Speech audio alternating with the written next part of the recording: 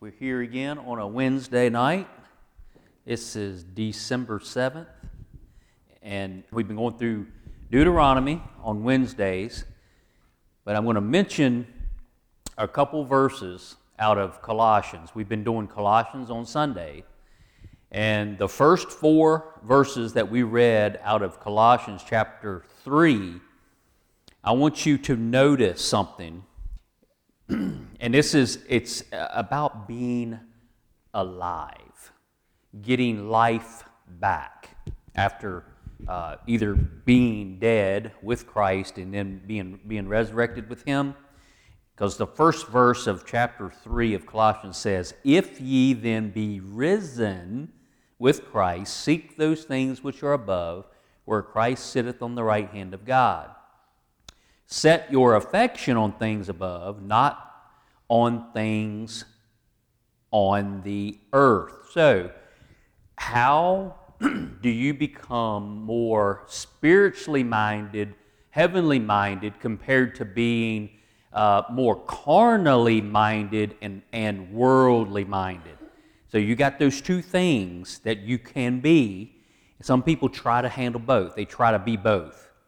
They've got one foot in the world, one foot in heaven. You know, they are torn between. We need to put our thoughts on heavenly things. 3 says, "For ye are dead, and your life is hid with Christ in God. When Christ, who is our life, shall appear, then shall ye also appear with Him in glory." So Jesus told the Sadducees, and I'm just doing this from memory. It just popped into my head a little bit ago. And the Sadducees, or the Pharisees, the lawyers, the Sadducees, they all tried to get Jesus in a tight spot, asking Him some questions that were really difficult. And one of the questions that the Sadducees asked, because they didn't believe in a resurrection, they didn't believe in angelical type things, and they were referring to the law that Moses gave them for the nation of Israel.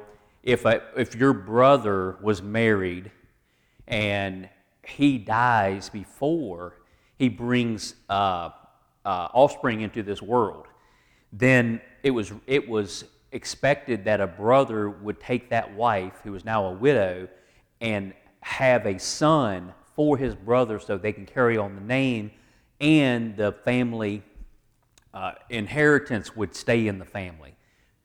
That was just something that they do. So they said, well, what if the one brother marries her, and then he dies also, and then the other brother marries, and he dies also. And it was just some ridiculous question. And it was 7 husbands that she had on earth, and then in the resurrection, whose husband will actually be hers? You know, and Jesus just looked at him like, y'all are idiots. I mean, he didn't say that, but that's what you kind of get from it. It's like, you don't even know what you're talking about. But he ends up finishing up with saying that he was not, God was not the God of the dead, but of the living. So it just popped into my mind. And what we've been doing in Deuteronomy, Moses has been explaining to the nation of Israel, talking about their past, their history, why they were in the situation they were in. And he's just given them the last week on Wednesday, he was talking about all of the people who offended and were disobedient by going after Baal-Peor. They're all dead. And then he says, but you guys that are all here listening to me, you did not disobey and you're alive. So, what is Moses trying to tell the people? What is the Bible in Deuteronomy telling us today? It's telling us the same thing. if you get caught up in the worldly things, you're going to be pulled in the wrong direction, and it's going to lead to judgment and death, disobedience and death. Or you can stay away from those things and look to the Lord and live. So over in Deuteronomy, so what I want to do this week is, we got through verse 24 last week, but this week, and I kind of hinted to it, we're in 4, Deuteronomy 4. So I kind of hinted, I believe, that some of these things that I could go back and talk about, or do we keep going on? But I think it's important that we understand some of the things he's talking about. So if I say, all right, so this is Deuteronomy 4, and this is 3, verse 3. Your eyes have seen what the Lord did because of Baal-Peor. For all the men that followed Baal-Peor, the Lord thy God hath destroyed them from among you. But ye that did cleave unto the Lord your God are alive, every one of you, this day. So what is Baal-Peor? What is he talking about? So we haven't gone through the book of Numbers, so you may not understand what that is. And what was so bad about it to where everybody who participated in that died. And the reason they're wandering around in the wilderness for 40 years when they should have been there in 11 days. So they've been wandering. So turn back, if you would like, to Numbers chapter 25. And this is going to be listed as the doctrine of Balaam. Now, in 25, even in 24, leading up to this story of Baal-Peor, it doesn't actually tell you right here that this is what Balaam did. I can remember knowing that Balaam suggested this, and Balaam's the one that got them to fall from within, not being able, he wasn't able to curse them. Balak, the king of the Moabites, had tried to get Balaam, who was very well known, to be able to bless people and they would be blessed, or to curse people and they would be cursed. And that king saw the nation of Israel coming. They saw and heard about all the nations that they fought against and how they utterly destroyed them. And he's thinking he's next. And he needs somebody to help him with this situation. And he's thinking Balaam might be the answer. So they offer Balaam, he's the one that had the talking donkey, which is an awesome story. So he is offered a lot of money to put a curse on those people. Balaam went to God Almighty, and probably said, hey, this king wants me to do this. Is that okay with you? And God's like, no. So we do know that God said, no, you cannot curse them, for they are a blessed people. And Balaam, don't know how much he argued about it. Maybe he didn't. Maybe he knew better. And he just went back to the messengers and said, I can't do it. But if you go back and read the story, you're going to see where he puts a little bug in their ear. He kind of gives them something to take back to the king. And because he said, if Balak was to give me his house full of gold and silver, I couldn't. So he was like, if you offer me a whole lot of money, maybe I'd think about it. You kind of pick up on that when you read that story. So, and what happens is Balak keeps coming back and offering more, and Balaam keeps saying, God won't let me do it. He won't let me curse him. So my point is, you don't see it. Now, if you have a Scofield Bible, which I know you do, The heading at the beginning of 25 in Numbers, it says the doctrine of Balaam. You have the way of Balaam, you have the doctrine of Balaam, and you have the error of Balaam that I've preached about many, many months ago. And you can see that in Jude, different places in the New Testament, you can see those things. Balaam is brought back up at least 3 times in the New, where it'll talk about the doctrine of Balaam, the way of Balaam. The way of Balaam was just, he wanted money. He could be bought. The doctrine of Balaam is what we're going to study tonight, what he introduced. And the doctrine was showing the king, hey, we can't go after them and battle them or actually put a curse on them, but I can tell you how you can get them to mess up and God will have to judge. So this is what we're going to do. Now you don't see that here. So how can they put that heading there, the doctrine of Balaam, when we haven't seen any of that? When you get over to 31, if you want to turn, I'll show it to you. If you go to 31, verse 16, I believe. All right, so this is after, and they have to go after the Midianites. God has told the people to go after it because they fall into the sin that we're going to study about tonight. But then afterward, God said, you're going to go after the Midianites and you're going to wipe them out. And but when you get to 31, you see that. Also, Balaam dies in this battle. Balaam himself suffers the consequences of what he did. So they go into battle and they bring back a bunch of women.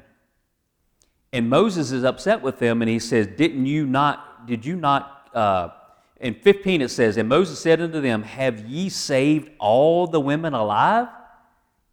So they didn't want to kill the women, but they were supposed to kill a good portion of them, only the young women.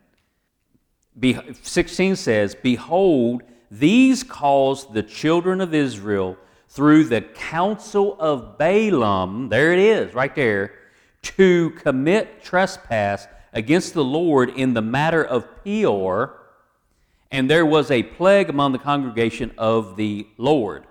Now therefore kill every male among the little ones, and kill every woman that hath known man by lying with him. So only the virgin girls were spared. All the rest of them were killed. Now, a lot of people have trouble with the Bible. There are some people that are okay with the New Testament. They cannot stand to read the Old Testament, and that's the reason why. That's one of the reasons why. They just cannot understand how God himself, a loving God, could say, wipe them all out and wipe out all the women. And that's because we as a country, we don't want to do that when we go to if we're in a war, you do everything you can to not hurt any civilian and to definitely not hurt any women, children, whatever. And they think God is a mean, angry God to call for stuff like this. What they fail to see is that God has given those peoples plenty of opportunity. Usually it's centuries before he finally acts out in judgment on them. Like the city of Nineveh, when Jonah goes in and he spares them, it's probably 200 or 300 years later, you read the book of, I think it's Nahum, and he wipes them out. So he gives them plenty of opportunity. He's long-suffering. He is giving America some time. It won't last forever. Judgment is coming to America. We've done way too much to offend God for it not to happen. But he is long-suffering. All right, so back over at chapter 25 of Numbers. And Israel abode in Chittim, and the people began to commit whoredom with the daughters of Moab. Now, you're going to see here in a minute, it's not only the daughters of Moab, but there's going to be some Midians that are involved as well. And that's what we just read in 31. That was the Midian women. the Midianites. And they called the people unto the sacrifices of their gods, little g gods. So now that you know what 31:16 says, you know now that Balaam is the one who came up with this idea. So there was these feasts. It was pagan feast, and they invited the people of Israel, the men of Israel. They said, hey, these Moabites, they're having these feasts and these celebrations, and it is so awesome. You would love it. Come on down. So that is a picture of us being enticed to all the pleasures of the world. We need to see that here. That's why we study this. And that's how we apply what we're learning out of the Bible to today. Because this very thing is happening to us individually, and it has happened to many churches and big organization churches, groups have compromised and become friends of the world instead of being separate from sinners, separate from worldly things. We have become very compromised as big churches, some individual churches, and people within the churches. We have compromised. So what I read this little quote last night at the council meeting in the devotion. What the enemy couldn't, this is talking about what Balaam couldn't do. He couldn't curse them, but he could do something else, a sneaky way. What the enemy couldn't accomplish with curses and fighting, he, Balaam, accomplished with compromise and friendship, in quotes. Quotation marks. So let me finish reading over here in 25. So he sacrificed unto their gods, little g gods, and the people did eat and bowed down to their gods. If you're following along, just pay close attention to when you see gods and little g gods, that's the false gods, and Israel joined himself. So that's just not one person, that's the men of Israel. Joined themselves unto unto Baal-Peor, and the anger of the Lord was kindled against Israel. And the Lord said unto Moses, take all the heads of the people and hang them up before the Lord against the sun, that the fierce anger of the Lord may be turned away from Israel. And Moses said unto the judges of Israel, slay ye every one his men that were joined unto Baal-Peor. All right, now this is very uncomfortable to talk about, but the word joined unto Baal-Peor, the reason they use that wording is because in that festival and feast time, there were temple prostitutes there. And part of Baal worship was rain, I think it was rain and fertility god. So to entice or to get the fertility god working better, they had prostitutes working as so-called holy prostitutes so that certain things could happen to excite the fertility god, Baal. And men could fall into that, and that's exactly what happened. They actually joined themselves with Baal by participating in that. So now you understand why God was so angry with them. God is a consuming fire, a jealous God. 6, and behold, one of the children of Israel came and brought unto his brethren a Midianish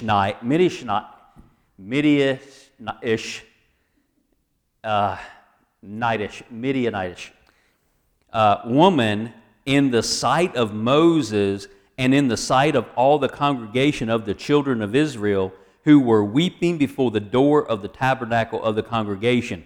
So when the people of Israel who were still back at the camp, they were back at the tabernacle, and they found out what their own men had done, they had gone down and participated, they were weeping for what had happened. And then it says one of these Israelite dudes has brought back a woman, one of those women from down there. He has actually brought her back to the camp.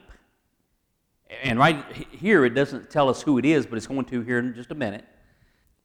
It wasn't even ashamed. She must have been amazing, right?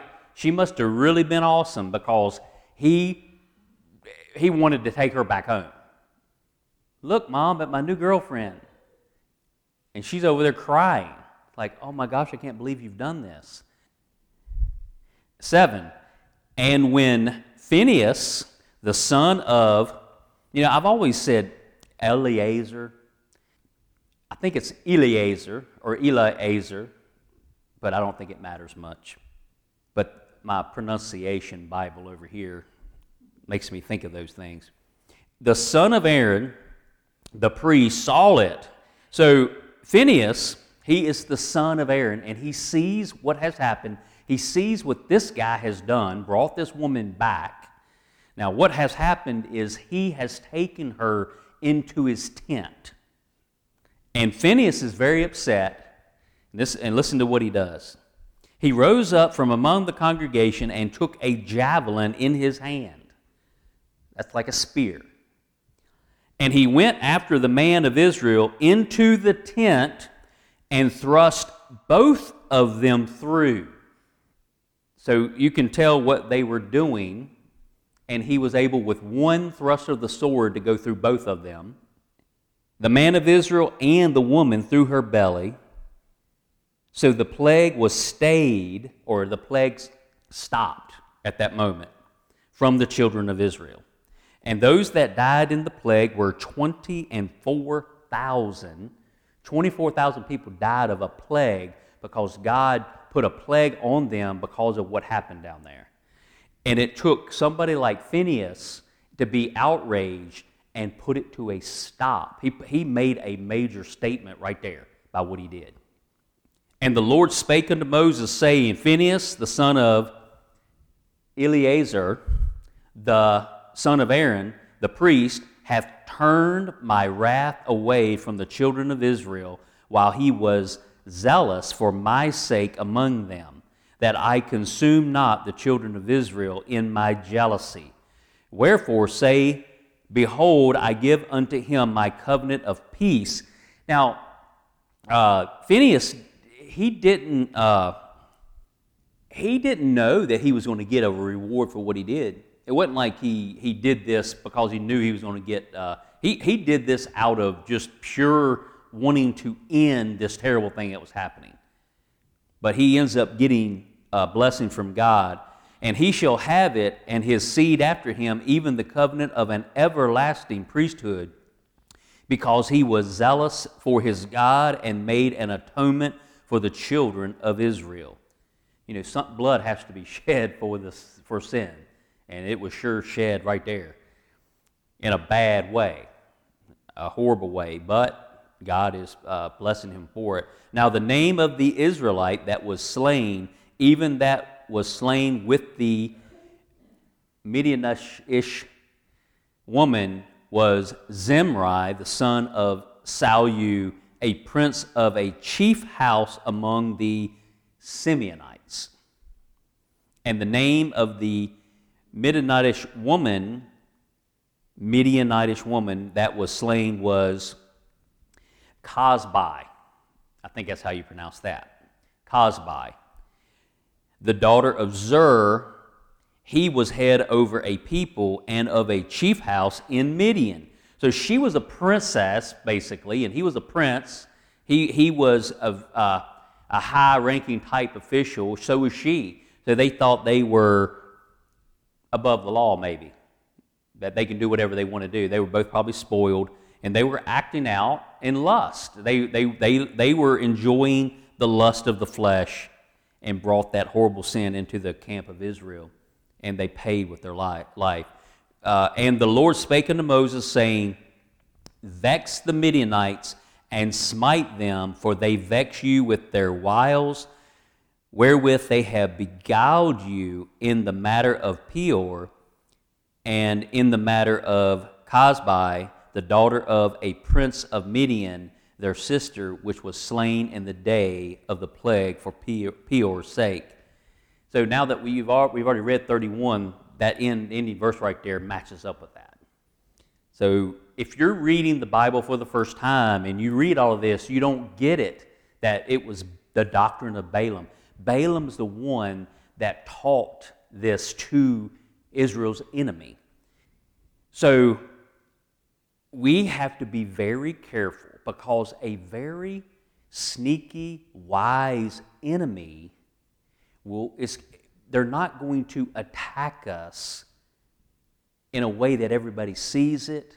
Those people who have attacked us on social media and those type of things, those aren't the ones you have to work with. It's the ones that act like they're your friends that come in amongst you, and then they'll bring in things on the inside and cause you to turn from godly things. So here's some verses for you. James 4:4. What does it say? All right, we just went over James, what? A month ago? So this would be fresh in your mind. So go ahead and quote it for me. James 4:4. I couldn't do it, so I wrote it down. And I'm the one that taught it. But I still had to write it down. Listen to this. This is about being friendship to the world. Ye adulterers. Remember, this is James. Way, way, way toward the end of the Bible. Ye adulterers and adulteresses. What did we just read about? Know ye not that the friendship of the world is enmity with God? Whosoever therefore will be a friend of the world is the enemy of God. Now, you don't misunderstand. You can be friends and act in kindness to those. Remember what Jesus did. Jesus never condoned the sinfulness of the people, but he did not run from them. He was not going to participate in anything they did, but he would sit down and eat with them and minister to them and show how much he loved them and wanted them to sin no more. Right? So we got to be real careful how we see this. We can't get to the point where we are isolationist. We just want to be separate from sinners, but we can still walk with them and share the gospel with them. But to go do things that they like to do, that's where you start going the wrong way.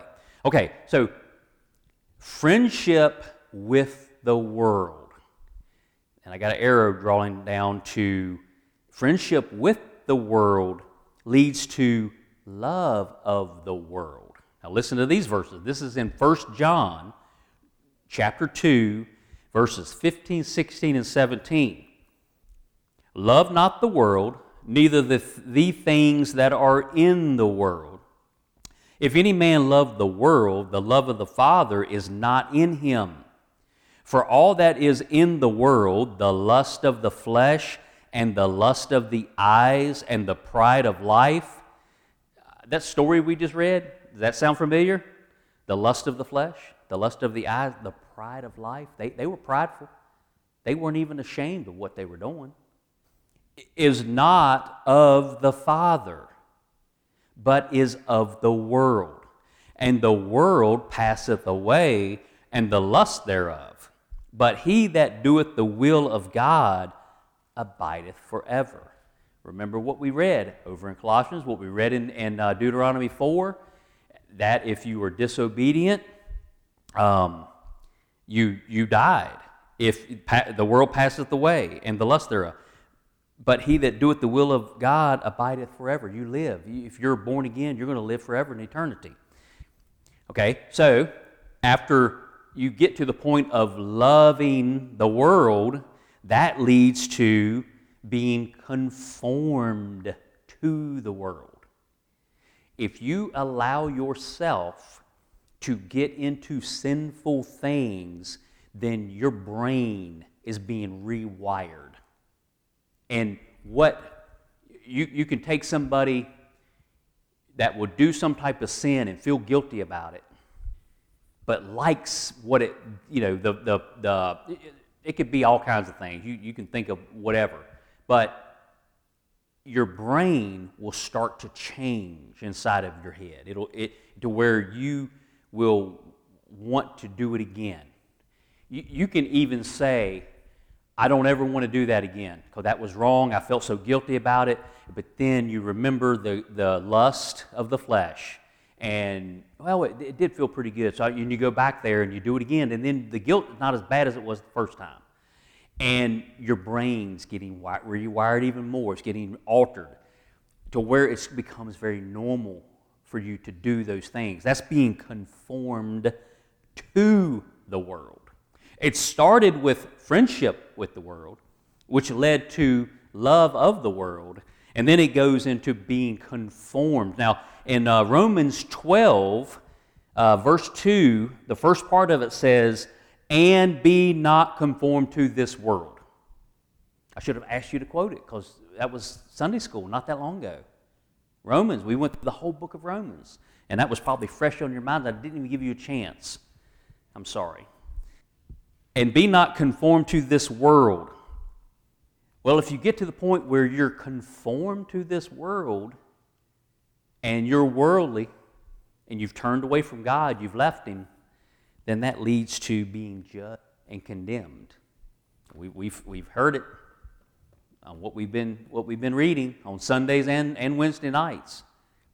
So here's Hebrews 10, the last part of verse 30 and verse 31.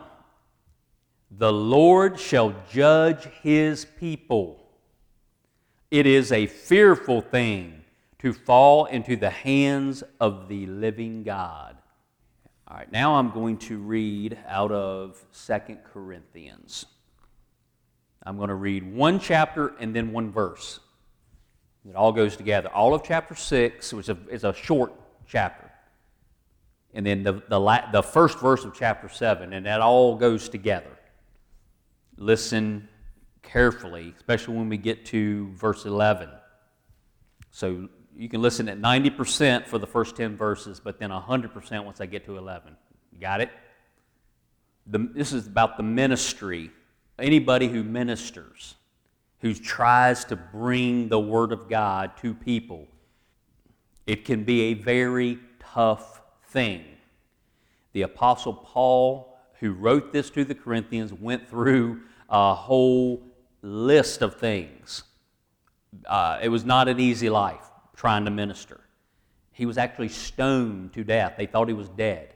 And they drug his body outside the city, and for some reason, I don't know how he did it, but either God brought him back to life or he wasn't always dead. They thought he was, and he came back finally and got up and walked away. Shipwrecked so many times. Falsely accused and thrown in prisons. He wrote some of his best stuff was when he was locked up in prison. So this is Paul talking. We then, as workers together with him, beseech you also that ye receive not the grace of God in vain. For he saith, I have heard thee in a time accepted, and in the day of salvation have I secured thee. Behold, now is the accepted time. Behold, now is the day of salvation. Giving no offense in anything, that the ministry be not blamed, but in all things approving ourselves as the ministers of God, in much patience, in afflictions, in necessities, in distresses, in stripes. He got beat several times. In imprisonments, I already talked about that. In tumults, in labors, in watchings. Why? Because they were coming after him. They were always, he'd stay up all night watching because he couldn't go to sleep. He might get killed. In fastings, why? Because he was always on the run. He was hungry. By pureness, by knowledge, by long-suffering, by kindness, by the Holy Ghost, by love unfeigned, by the word of truth, by the power of God, by the armor of righteousness on the right hand and on the left. That is why he did all of those things. That's why he went through all of those horrible things, because of all of these things that I just read. By honor and dishonor, by evil report and good report, as deceivers and yet true, as unknown and yet well known, as dying and behold we live, as chastened and not killed, as sorrowful yet always rejoicing, as poor yet making many rich, as having nothing and yet possessing all things. That's an example of the real being really having nothing. Paul was running for his life. He didn't have food. He didn't have a place to get warm. He had nothing, but yet he knew he was doing it for the more real. And he had everything in heaven. He was laying up treasures in heaven. So he said, he's able to say, having nothing and yet possessing all things. See, that is the Christian mindset. You will do and go through anything. We should want to and be able to do that for the purpose of bringing people to Him. All right, now you gotta pay attention even more. Crank it up to 100. O ye Corinthians, our mouth is open unto you, our heart is enlarged. Ye are not straitened in us, but ye are straitened in your own bowels. Now for a recompense in the same, I speak as unto my children, be ye also enlarged. Be ye not unequally yoked together with unbelievers. For what fellowship hath righteousness with unrighteousness? And what communion hath light with darkness? And what concord hath Christ with Belial, or the devil? Or what part hath he that believeth with an infidel? And what agreement hath the temple of God with idols?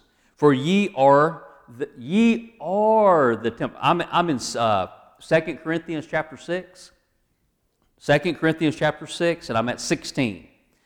And what agreement hath the temple of God with idols? For ye are the temple of the living God. You are. He's looking at these Corinthians.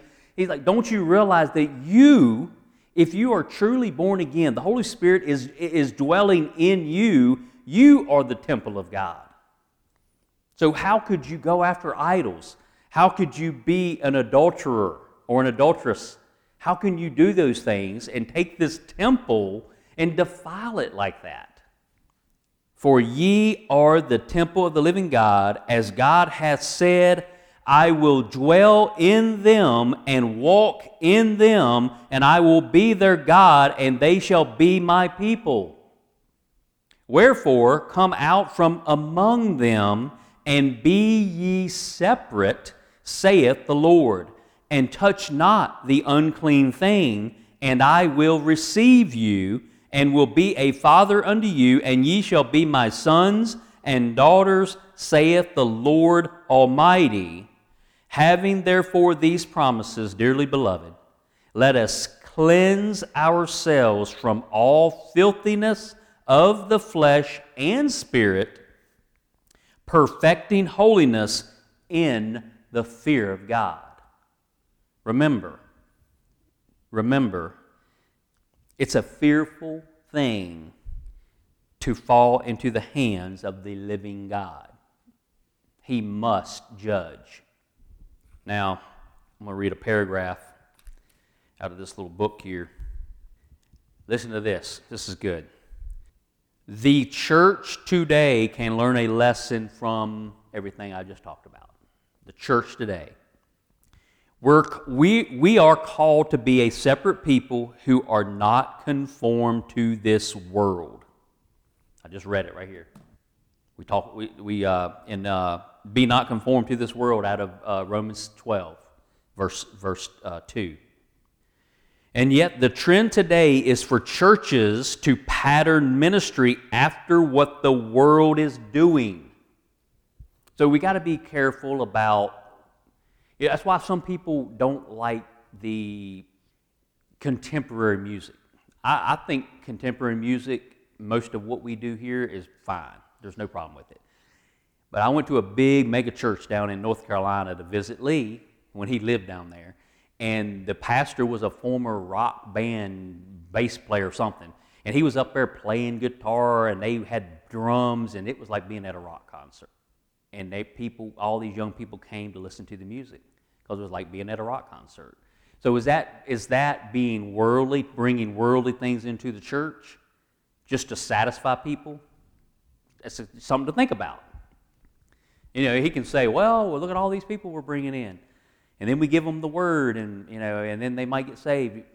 Maybe. But churches today, so what the world is doing, the philosophy is that the church will attract more people if the lost feel more comfortable with the services. The tragedy is that the sanctuary becomes a theater and ministry becomes entertainment.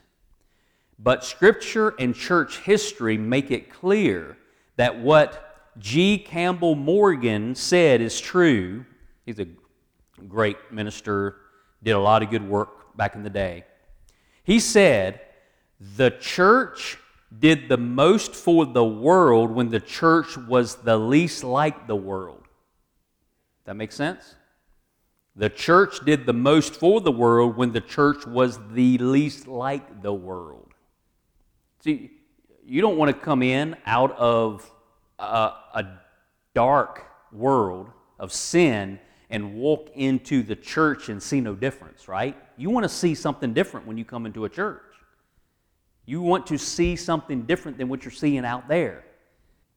Jesus didn't compromise with the world, yet he attracted sinners and ministered effectively to them. Unless we are a separated people devoted wholly to the Lord, we can never follow his example. Now you understand, whether you wanted to hear that or not. You can go home and clean up, make you feel better. You feel dirty now after reading that. The Bible is R-rated. It is R-rated. I have to say that. And but it's real world. It's real world stuff that we're still dealing with today. And when we get back over in Deuteronomy, we're done, but let me just tell you about the next thing. And now you're probably going to hear some of this on Sunday, and you're probably going to hear the next part that Moses is telling the people. After he gets through that, when he gets down to the part where he is telling them that I can't go to the promised land with you guys. Remember that? Moses he's already told them. He said, y'all are going to the promised land. I'm preparing you to go to the promised land by everything I'm telling you, but I can't go there. And he tells them because of what I did to dishonor God. And you're going to, we read right through that, and you may not know what he did. Just like you may not have had any idea what Baal-Peor was. And there's a reason why they wandered in the wilderness, and it's because of that. There is a reason why Moses can't go into the promised land. There's multiple reasons, but the reason that he can't go, in actuality, what actually happened was when he disobeyed God, and that's Meribah, which I told y'all many months ago that I wanted to preach a message on Meribah, and I haven't got there yet. So maybe this Sunday I might touch on it because it goes right in line with what we're talking about over in Colossians. And what we're doing in Deuteronomy, what we've been doing in Colossians, it's all just coming together. It's all coming together. The New Testament writers being inspired by the Holy Spirit to write, they mention the Old Testament over and over again. They give you example.